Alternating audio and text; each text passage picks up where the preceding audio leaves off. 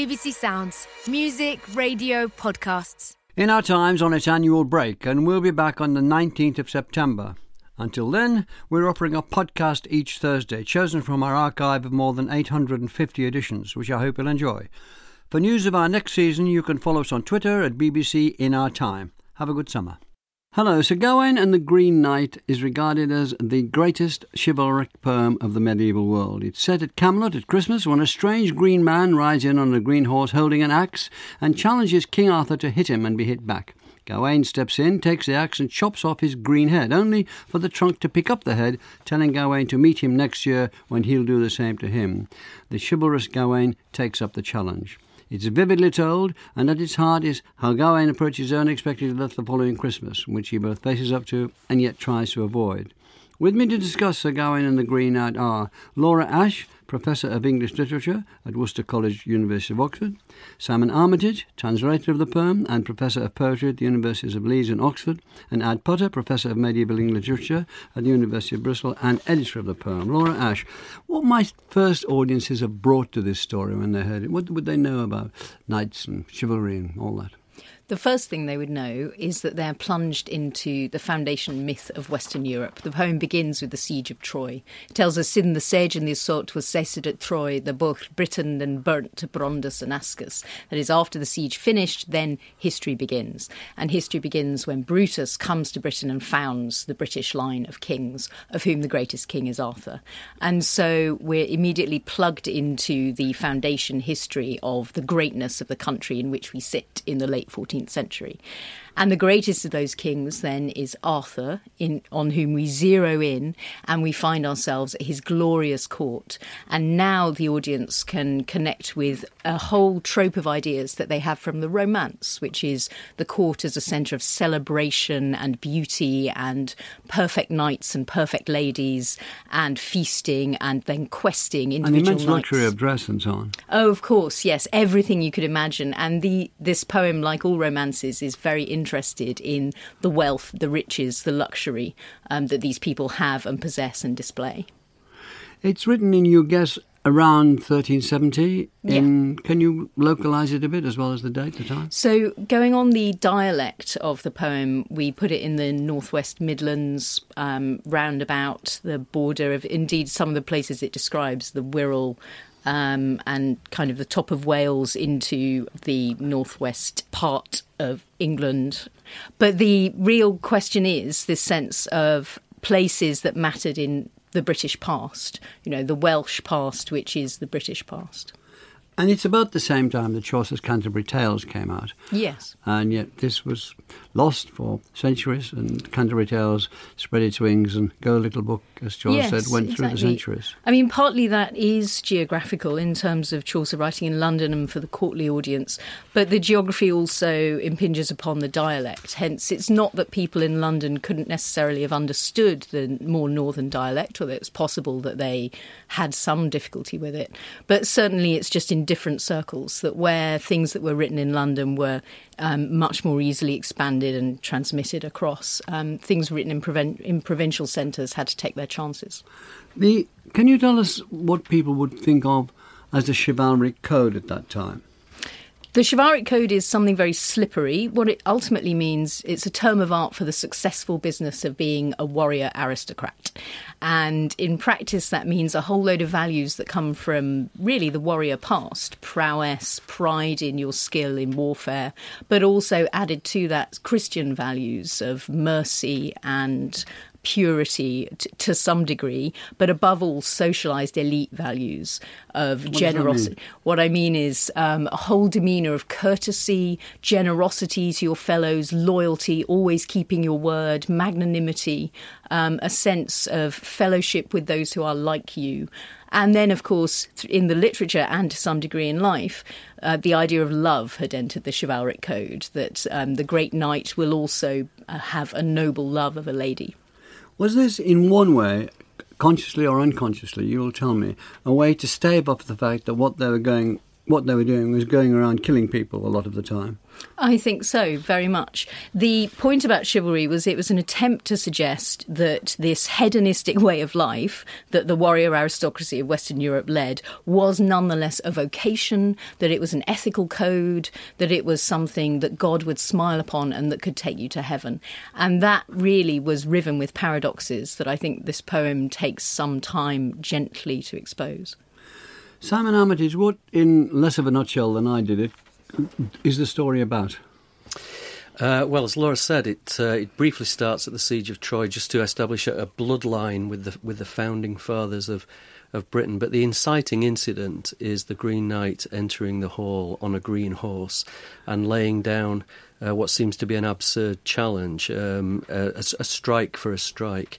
Arthur picks up the sword. He interprets this as a sort of a martial challenge and is about to wield the weapon when Gawain pops up from his seat. And I think, in terms of thinking of a beheading, he almost literally imagines this as a no-brainer and steps forward and says, let this challenge be mine.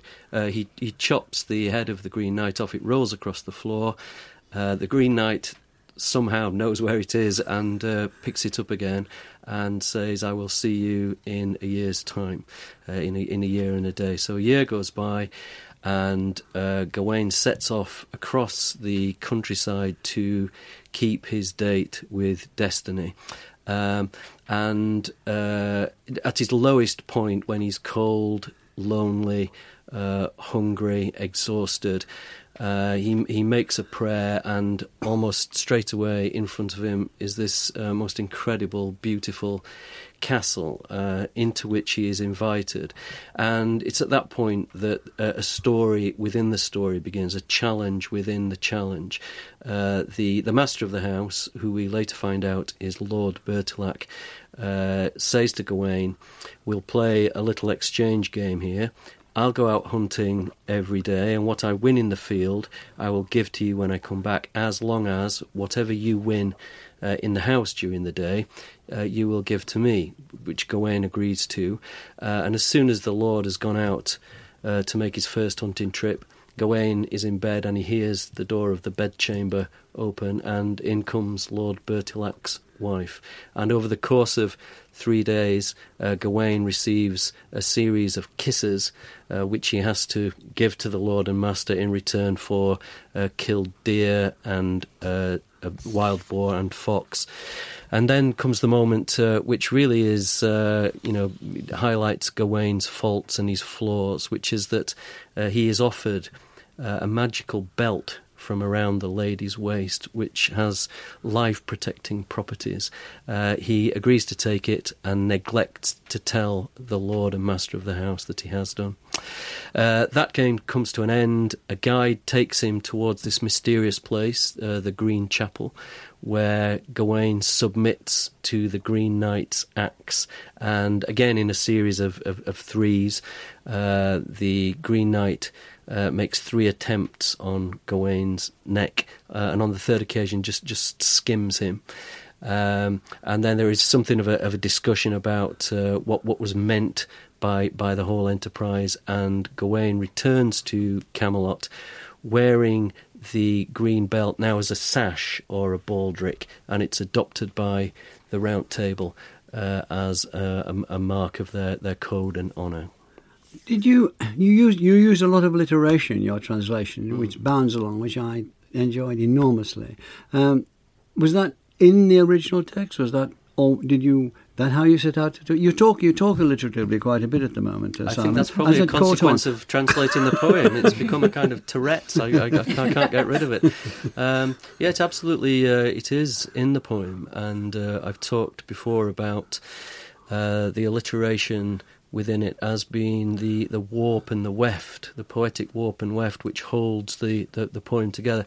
Without that alliteration, to me, it's still a great story, but the poetic energy and the poignancy and sometimes the comedy of the poem is lost. And I had a feeling that what's happened over a number of years is that in making faithful restorations and translations of the poem and being loyal to word meaning and definition, you are automatically taken away from the acoustic patterns in the poem. So I took it upon myself to rescore, to reorchestrate the poem with those noises.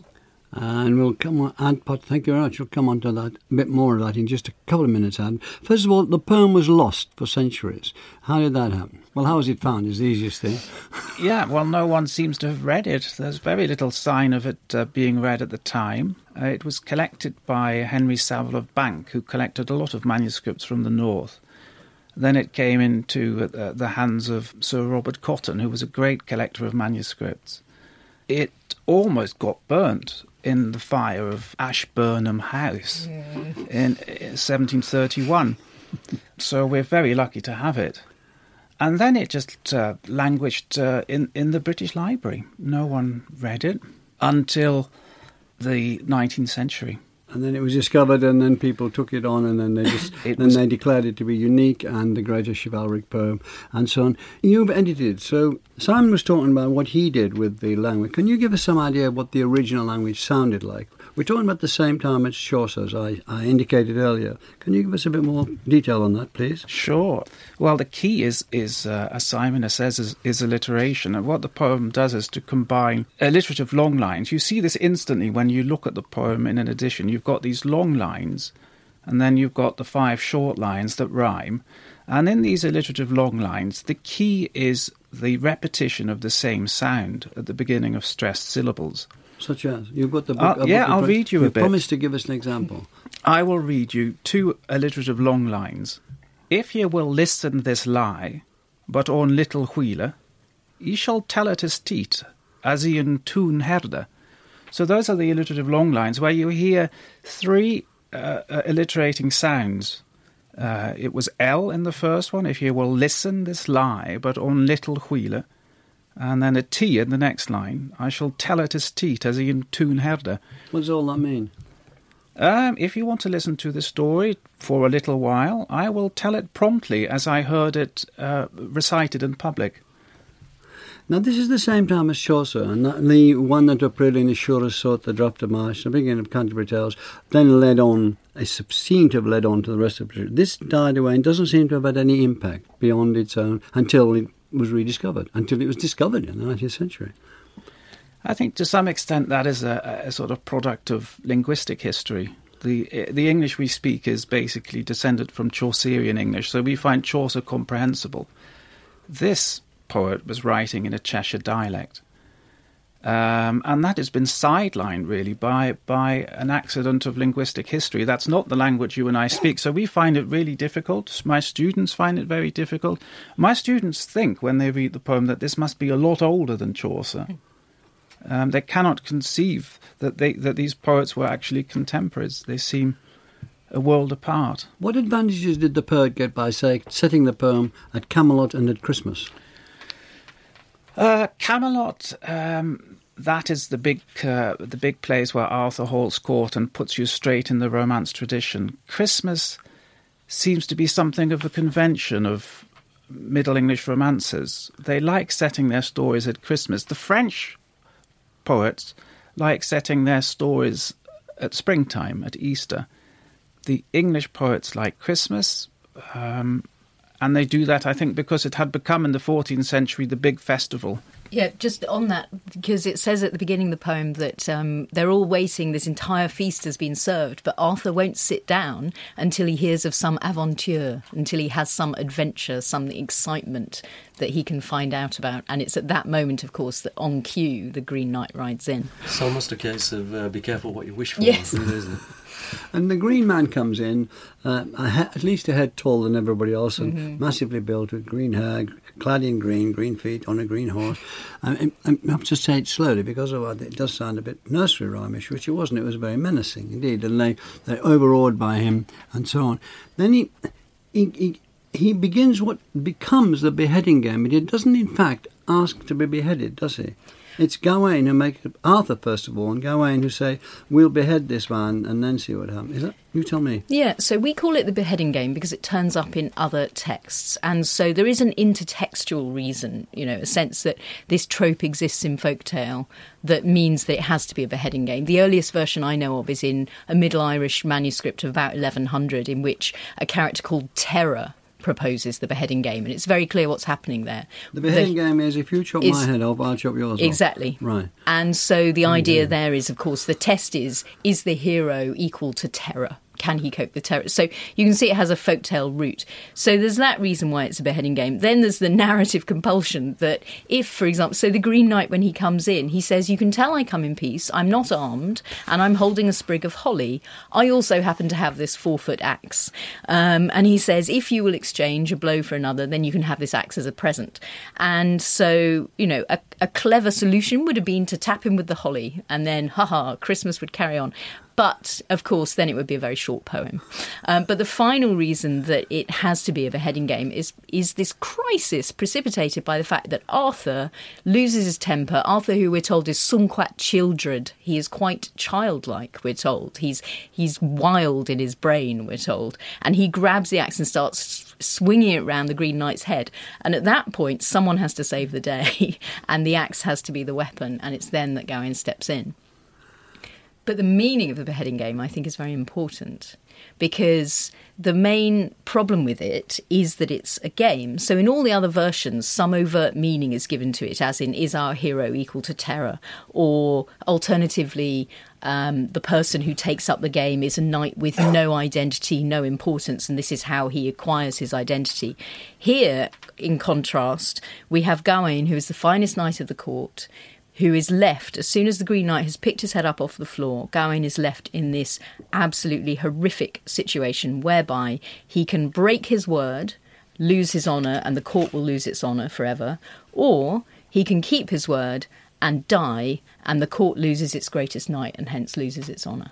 What did you make of that when you came to translate it, Simon? That Gawain's response, which took it on further. Well, it's a really fascinating passage. I mean, the whole interchange between the knight and Arthur and then Gawain. As Laura says, it isn't explicitly stated that the challenge needs to be with an axe. It's Arthur who interprets it that way, even though the axe is part of the conversation. And Gawain follows suit. So I think the knight says to him, it needs to be somebody who is brave enough of blood and wild enough in their head. And the passage in which Gawain rises from the table and asks for the challenge to be his is a very handsome section in the poem. And it's also, I think, very telling. It's very skillfully and subtly written. Gawain is very self-deprecating. He describes himself as the weakest and most inexperienced of the knights. Is that part of the chivalric posture? He's Arthur's nephew. Tolkien puts it really well. He says in Tolkien's translation. In Tolkien's translation, he says something along the lines of, "My life means the least if my life is lost." He plays with those L words, and at the same time. I also get the impression that Gawain is seeing this as an opportunity. I think he's something of an opportunist, an opportunity to prove himself in front of Arthur, in front of the court, the Round Table, Guinevere, God, and that's when he comes forward. And I think in that section, we see Gawain's character very beautifully drawn.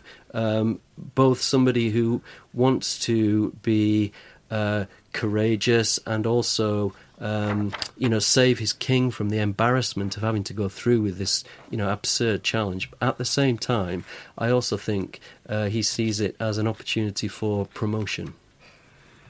And Potter, how does the metre of the poem, a small bit of which you read recently, how does it drive the matter in the poem?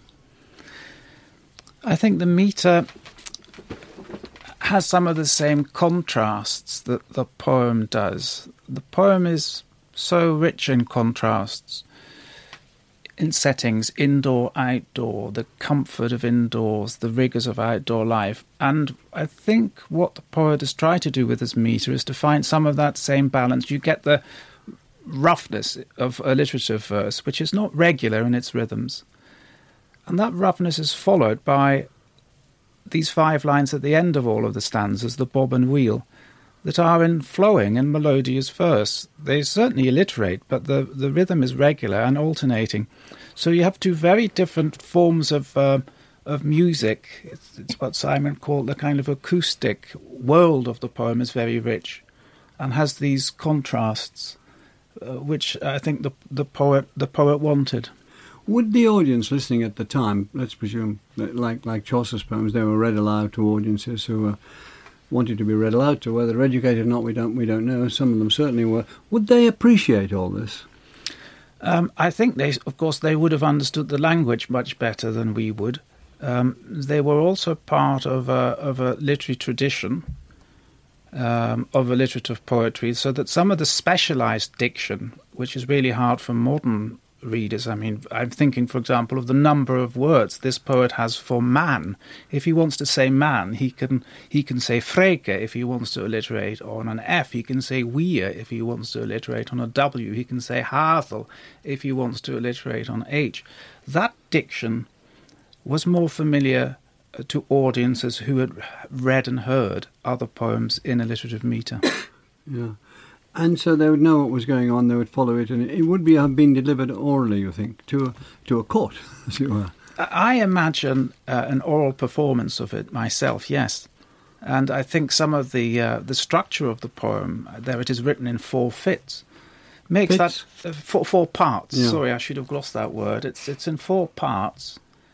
And that, I think, makes it possible to recite it in instalments. And what goes on in the beginning of the poem, when Arthur asks initially for a tale of adventure to liven up his meal on New Year's Day, that is actually the kind of circumstances in which the poem itself may have been recited. So imagine an audience on Christmas Day that needs entertainment, New Year's Day. We want stories, we want to be entertained. That is the situation in the poem itself, and very likely to be the situation outside the poem for the audience. Laura, he sets off to find the Green Knight and has, this is a year later, and has a fantastical journey. And there's a wonderful description of the seasons changing in that year. Yes. Beautiful. And then he meets wild beasts and giants, and very briefly we are led to assume, demolishes a lot of them, and on he goes in this one amazing armour, but very wearily, hungrily, often sleeping in the open, we're told, sometimes indoors. Can you, is this a typical quest situation? This is very beautifully done because in many ways it is a typical quest situation which echoes the pattern, the structure of all kinds of Arthurian romances, but everything is slightly twisted. So the astonishing description of the seasons is utterly beautiful, poetically beautiful, and it allows us to imagine for a moment that we're in a cyclical world where, you know, winter will come, but then spring will come, everything will renew. And then just as if we're allowing ourselves to rest into that, we're then told, a year Janus full Jena and Yeldus never leaker, the form to the finishment, foldus full selden.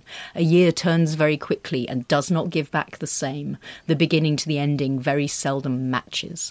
And we have enforced upon us again and again that we're not in a cyclical world, we're in a linear world. Time is passing for Gawain, and he is now approaching his death. And he thinks all the time on this quest of his death. And that is the first twist, because in Arthurian romance, no one ever dies. You know, the threat of death is entirely spurious and invented. And we get that hammered home to us when we're told, oh, and he was attacked by bulls and bears and snakes and dragons and wadwoes and giants. And I'm sure he would have died loads of times, says the poet. He literally says, I'm sure he would have died loads, except he was great. And what we've just had in 10 That's lines... the way he puts it. Yeah, that is the way he puts it. And what we've just had in those 10 lines is the whole plot of another Arthurian romance. You know, a whole plot which has him fight ever greater enemies, showing that he's an ever greater knight. Do you want to come in? Yeah, I think that's a really good point Laura makes, that he doesn't seem to be very interested in the usual stuff of romance, fights with dragons and wild men. Because just when he said, he might have been killed very often, the poet says, but the winter was worse. Where rathdim not so much that winter worse. And then you return to an unusual element of realism, these wintry landscapes. Icicles hanging off his helmet. The beauty of that. The chill of it. And exactly, so his human body and his shivering and his cold and his fear of death in comparison with, we've had a description of his gorgeous armour, none of which is going to protect him because presumably he's going to kneel down and have his head cut off. And so this constant sense of suspense and horror cutting against the structures of the romance. I think it's also in passages like that we realise just what a wonderful poet and storyteller the Gawain poet was. All that adventure, which, as you say, takes place very quickly and almost off camera, really, is a prelude to the moment when Gawain will be confronted with this beautiful and very hospitable castle. I mean, we're not talking about sort of a little chef with a sort of a burger bar across the road. We're talking high-end hospitality waiting for him. I think we can live with that. Can I just ask you one thing before we move on, Laura? This description of the seasons, which is quite wonderful, did it surprise you how accurate? Surprised me how accurate and detailed it was. Laurentian in a way, wasn't it? It's just massive. It's just precise, moving. He's got it. What things happen to colours, heat, the whole thing. Yeah, it's very meteorological descriptions of what's happening in the sky, what's happening on the land, what's happening to the animals. At the same time, it happens very quickly over about 1.5 sections. It's got to be there. We've got to know that the world has turned on its axis. We've got to know that a year has passed. But I don't think the author wants to get caught up with several stanzas of the passage of time. So although it is beautiful and accurate, very quickly a year has gone by. And if you compare that with the next section of the poem, which is Gawain being armoured and getting dressed and ready to ride out on his horse Gringolay, that takes a lot longer. That's sort of 6, 7, 8 sections. I wanted to come in on Simon talking about the amazing castle that he encounters and something that Ad said earlier about the brilliant contrast between outside and inside. This is vital to the romance. In the romance, there are only really 2 places to be. There's inside the court where you're celebrated and feasted, and there's outside the court where you're tested and encounter enemies and obstacles. And the brilliant thing about Bertilac's castle is that Gawain thinks he's inside. He thinks he can relax. And in fact, this is where he is tested. He's in despair. He hasn't found this place. He prays. This is terrible. He looks up and the castle is there, massive, and he goes in and he's right royally received. There you are. They're very excited to have him, and they all whisper to each other, "This is great stuff. Now we're going to find out how to be a knight, how to woo the ladies." And this is a joke that goes throughout because our Gawain is very pure and clean and doesn't want to woo the lady, but everyone around him is saying, "Come on, you're Gawain." Yes, and you want to come in. Just to add that Gawain had this reputation of being rather a womanizer. Mm-hmm. And this obviously was known to the poet. And it becomes known to the people in the poem who have expectations. Sorry, excuse me. We can't leave out a substantial section of the poem where this most beautiful woman, whom he doesn't know is the wife of, he's the most beautiful woman in the world, and she comes in, he's lying in bed, and he's been told he can stay there and rest for the great feat ahead, and she makes a very clear attempt 3 times to seduce him. Yes. I mean, there's nothing hidden about that, is there? I'm not exaggerating. No, nothing at all. In fact, I'm being very reticent about it all. Well, she says several very dangerous things. One is she says they're in complete privacy. And the problem is that in a chivalric honour world, if something isn't known about it, hasn't really happened. It doesn't have consequences. And she is very direct. She says to him, "If you are Gawain, if you care for your courtesy, if you care for your reputation, why have you not asked me for a kiss? Why have you not asked me for more than a kiss?" And she pushes him, which the poet says she pushed him ever harder each day. And the poet comments at one point, "Great peril between hem stod." Great peril stood between them if Mary doesn't look after her knight. Simon? I think it's important to remember at this point, though, that he's being stitched up. Yeah. I think in the modern parlance... But he doesn't know he's being stitched up. He doesn't know, but and actually we don't know at that point That's right, either. we don't know. But retrospectively, we find out that this is, I think, what the papers these days would call a honey trap. And it's a kind of pincer movement, really, from which Gawain has no option. He even at one point tries to pretend that he's asleep as she comes into the room, and he has to use all his skills as a knight to deflect and parry her advances. And eventually she presses upon him this apparently, allegedly magical belt. She's got the belt in her hand, actually, as she offers it to him. He's already refused a ring, and my feeling is that it's almost out of embarrassment, as much as wanting to save his neck, that he takes the belt. On that, I think it's important that this isn't just his Christianity versus his chivalry. These are two aspects of his chivalry, that he has to be loyal to the Lord and he has to be courteous to the lady. So even chivalry itself doesn't help him in this situation. No, he has to offend one of them by accepting what the other person wants. Is there a distinct change in language in her seduction scenes? I don't think the language changes a great deal. She is very direct. He is forever tactful, and that tactfulness sometimes consists of misconstruing what she's in fact after. Yes. So he's a beautifully courteous knight who tries to find ways of parrying her in a way that doesn't offend her, that doesn't hurt her feelings. But he's looking after his own code, isn't he? He's looking after the chivalrous code of a knight. He mustn't take advantage when he's being given hospitality of someone connected with those who have given him hospitality. This would be unchivalrous. Is that right? That is absolutely right. So in fact, the way that's tearing away at him as well.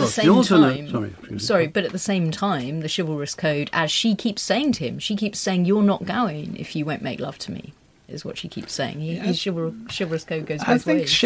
I think code is not always a very helpful word. It suggests something very rigid, and I think what the poet sees is that there are ethical conflicts here. On the one hand, of course, he mustn't sleep with a lady. She's the wife of the man who's offering him hospitality. But there are her feelings to consider, and of course there's also his own life to consider when he takes the green girdle. So that there are... The green girdle is going to protect him from death. Yes, that's the big thing. So he takes it. Later he regrets that and considers himself to have been a coward for taking it, because he knows he's not going to die because of the green girdle. Yeah, and in some ways it's only his own moral code that he's gone against there.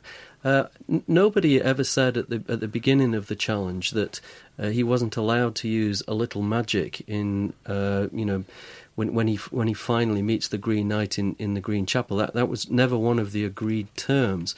But I think it goes against the standards which he has set himself. It's the fact that he decides not to tell Bertilac that he has the belt that is his crime in Bertilac's eyes. He doesn't do this exchange, and we have to miss out because we're going in this direction, on that direction.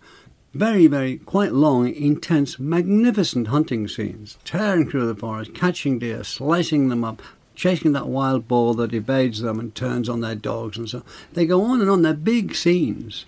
And they're a powerful part of the poem. Why do you think, Ad? Why do you think he concentrated on those to the length at which he did?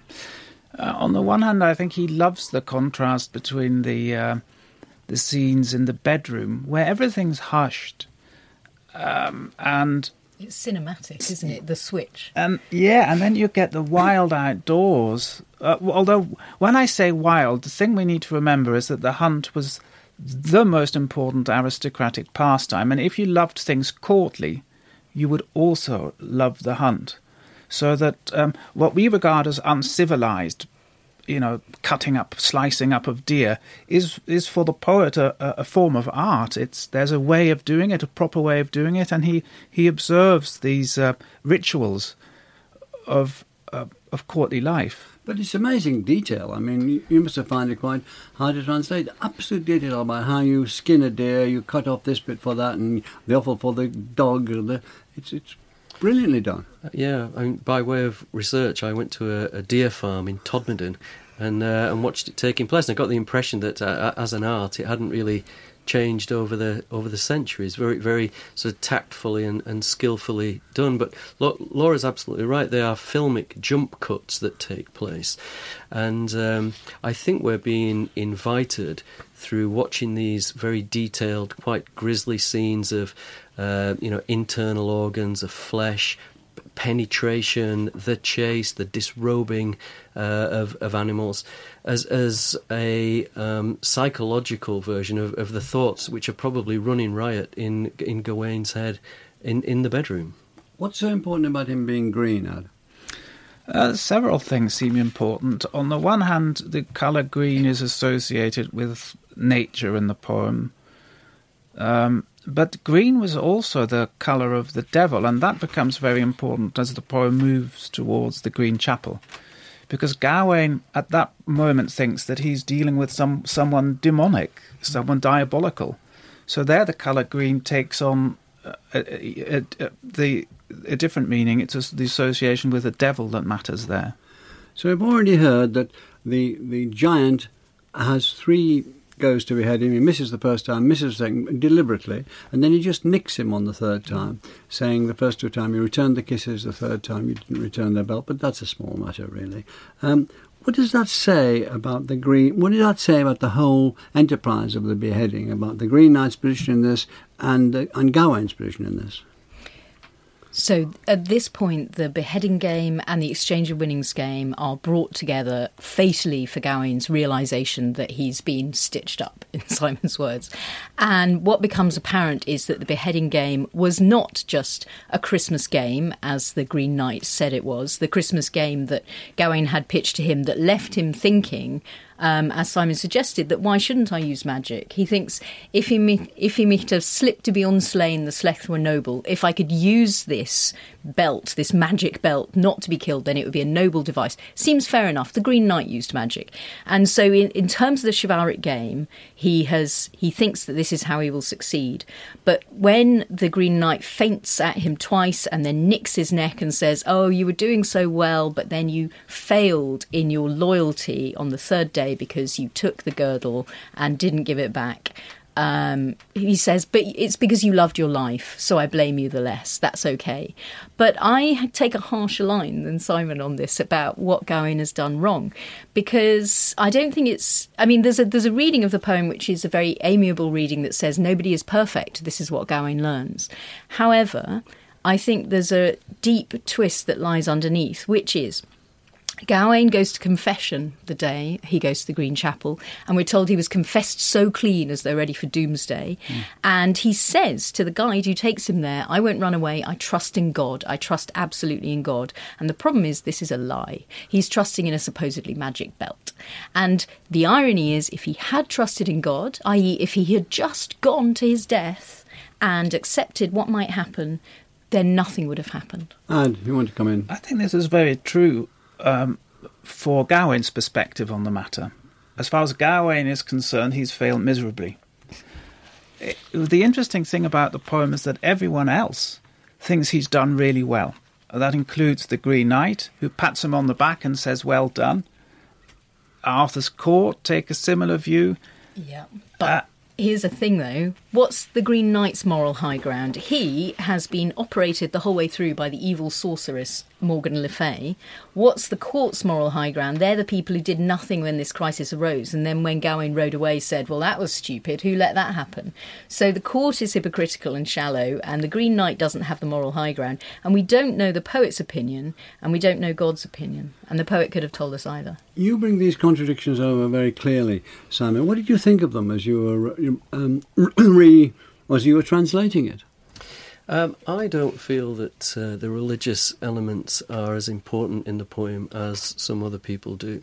The poem is religious in the sense that it has religious trappings and furnishings, but I think the lesson, if we can put it that way, that Gawain actually learns is one of being human. His mistakes are very human mistakes. I think he learns to be a mortal. Flinching from the blade is an involuntary biological reflex. I don't suppose he or the Gawain poet would have put it in those terms. Also, accepting the belt for loving his life through wanting to exist and survive may go against some elements of the chivalric code. But he analyses his faults into untruth and treachery and cowardice, and not all of those things are religious sins. How did it figure in the pattern of chivalric literature at the time, this challenging the chivalry, deceiving the chivalry, and bringing Christianity to bear against the chivalry, whereas it was supposed to inform it? Is this played out elsewhere? I think it's very unusual. We normally have heroes, of course, who succeed, and what we have in this romance is a hero who fails. I think that creates possibilities. It becomes possible to measure heroism by the way you respond to failure. And I think one of the ways Gawain reveals his heroism, there's no other word for it. You and I wouldn't have gone to the Green Chapel to have our head cut off. We wouldn't have gone as far as this. We are inferior to Gawain. But Gawain sets himself high standards, and I think his mortification at failure is really a reflection of the standards he sets himself, which are so much higher than anyone else's. What do you conclude about the poet from the complications which he sets ethically and on?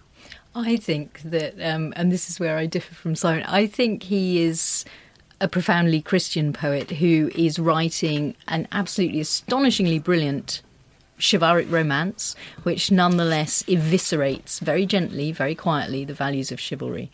Because the reason I think that Gawain failed was he is a hero, he has astonishingly high standards, as Ad says, but he's trapped in what seems to be a meaningless game, because you can't win chivalry by dying.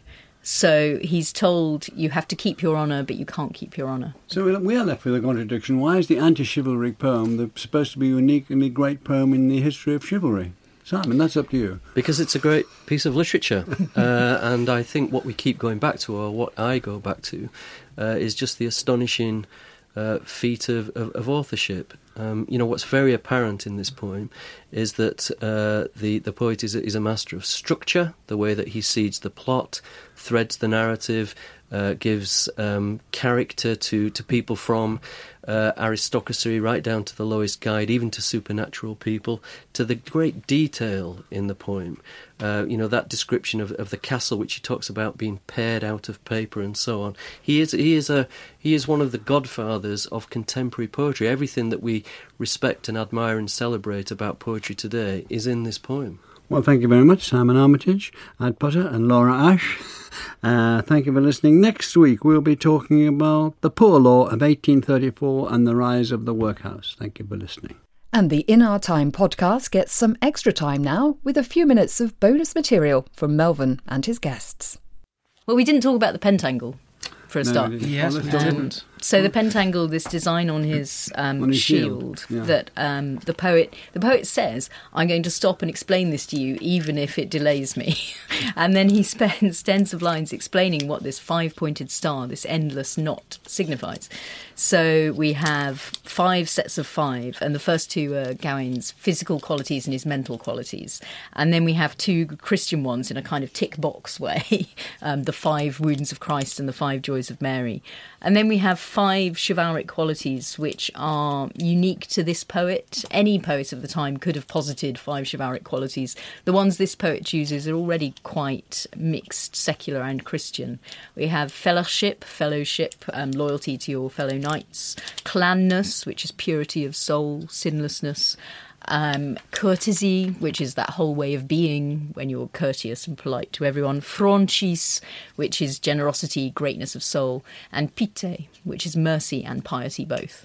So that's his guide to chivalry. But then he says that this endless knot is fastened on that man, and we're having hugely telegraphed to us this is an impossible to reach standard of perfection. Though that love of patterns that he shows in the pentangle is also the pattern that he sets himself and manages to realize in the poem, because the poem is numerological. Line 1 is repeated at line 2525, which is the multiples of 5, which are also in the pentangle. So he loved patterns, and he describes the pentangle in precisely 25 alliterative long lines. Of course, reading the poem numerically can lead you down all kinds of sort of conspiracy theory routes, can't you? I'm particularly interested in the colour in the poem. I mean, there have been a lot of theories and there's a lot of speculation about the way it links to heraldry or the devil or to dress codes and to the world of fairies. And I've never felt that any of those theories were particularly conclusive or convincing. I feel that he has imposed meaning on the colour green within the context of the poem rather than drawing on prescribed significances. And I really like this idea that it's something to do with the internal world versus the outside world. The round table is comfortable, it's cosseted, it's secure, and the Green Knight comes along from the outside to challenge that. Also, if we think about the Green Chapel, the Green Knight's supposed home, this is a place without a roof. It's very much of the outside. And as Laura was saying, when he turns up, as well as holding the axe, he has a branch or a bob or a sprig of holly. And in some ways, that makes him evergreen. This is the middle of winter. So he is both seasonal and unseasonal. And I think that ambiguity is absolutely key, because he's not just a freak, he's not just a monster. Yes, he's green, he's Enca green, he's vivid green, but he's also handsome, sleek, slim at the waist, and he's a speaker of the King's English. We know this because he speaks to Arthur. So he's not a complete, he's not got 4 heads or something like that, and I think that makes him a credible enemy for Gawain to stand up to and measure himself against.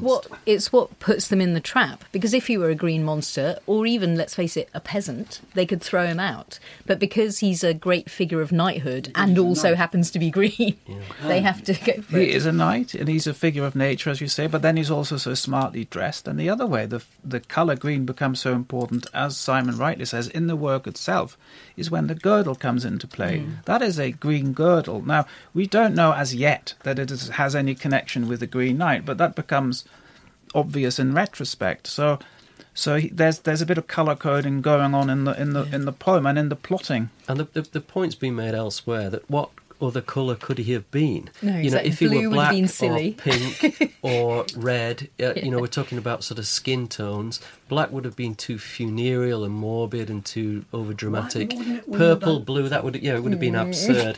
He has this relationship with the natural world. He's both of our world and not of our world. Wouldn't black have been more demonic than green, though? I'm not sure at the time. Devil does wear green. No, so you're right. There is an association, but then also the association with nature. And I agree with you entirely. I think when my students say, "What does the green mean?" I say it means we don't know what this means. He is threatening because we don't know what he means. And he is not green the way some knights are. You can encounter green knights in romances, and what that means is that they've got green armour. Now, so the poet has to emphasise that it's not just his armour that's green, it's everything that is green. But it's also delayed brilliantly, isn't it? So we're first told that he's tall and he's perfectly formed and he's handsome and he's well dressed, and only at the very end of one of the short rhyming lines are we told, he fared as freco a fada and oral enca grena. He bore himself as a noble man and he was green all over. I would only sort of add that from my point of view, I think the poem is very funny. And a lot of that humour sometimes gets taken away in the Gawain clutching the duvet up to his chin. Yeah, I mean, he is a kind of prissy, precocious, pretentious pilot. Look, I'm alliterating again.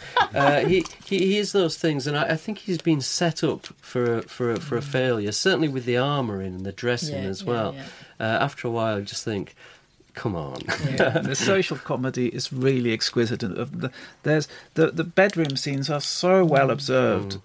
And he's embarrassed. Mm. And there's not many also poems the exchange of winning scenes. Sorry, just Yes. following up. So when he gives the kisses back to the Lord, he of course doesn't know he's giving them back. He doesn't know that the Lord sent her with the kisses, but nevertheless he gives them to their rightful owner exactly as they were given to him.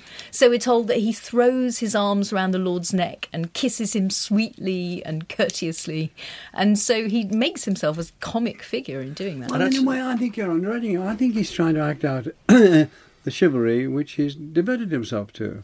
He mustn't do this because knights don't make love to, as we're on there, the wife of their host. I mean, they do though in romances a lot. Really? Yeah, happens a lot in romances, and Enough that's why romances, then. that's why she expects it to happen. Lancelot. That's the joke. It's all intertextual. You know, she's saying, "Look, I've read about Gawain. I know what Gawain does," and he's going, "No, that's not me. I've got another Mary comic painted on the element. inside of my shield." Because it happened in other places doesn't mean he's got to do it as well. I think Maybe he's what out makes of- him exceptional is that he doesn't act like other people in other places. He feels to me as if he's out of his depth in those scenes. I also think that towards the end of those hunting scenes, intercut with the bedroom scenes, the poem becomes incredibly transgressive, more transgressive than a green man losing his head and then sort of self-medicating. At one point, a lie is being told.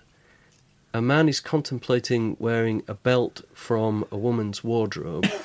That woman is the wife of the man who another man is about to kiss. And I think at that moment, the transgressions are really, heavily accumulated. And we haven't talked actually about the figure of Morgan Le Fay, whom we do encounter. We don't know who she is at the time. When Gawain encounters the beautiful wife, at the same time, first time, he encounters this ugly, elderly lady, and the poet spends some time contrasting the beauty of the young lady with the hideousness of the elderly lady, and only later do we discover that she is the person who has been running this whole show and is this presence. I found that a behind bit it. half-hearted, that bit, actually. I think it was running out of steam. Rather convenient. Yes, it is a convenient way of I think the British explaining wants the to get in and marvellous. stop the discussion before it becomes more transgressive. Does anyone want coffee or green tea or anything? In Our Time with Melvyn Bragg is produced by Simon Tillotson. Beyond Today is the daily podcast from Radio 4. It asks one big question about one big story in the news and beyond. I'm Tina Dahealy. I'm Matthew Price. And along with a team of curious producers, we are searching for answers that change the way we see the world. Subscribe to us on BBC Sounds. And join in on the hashtag Beyond Today. Did I went down, you went up.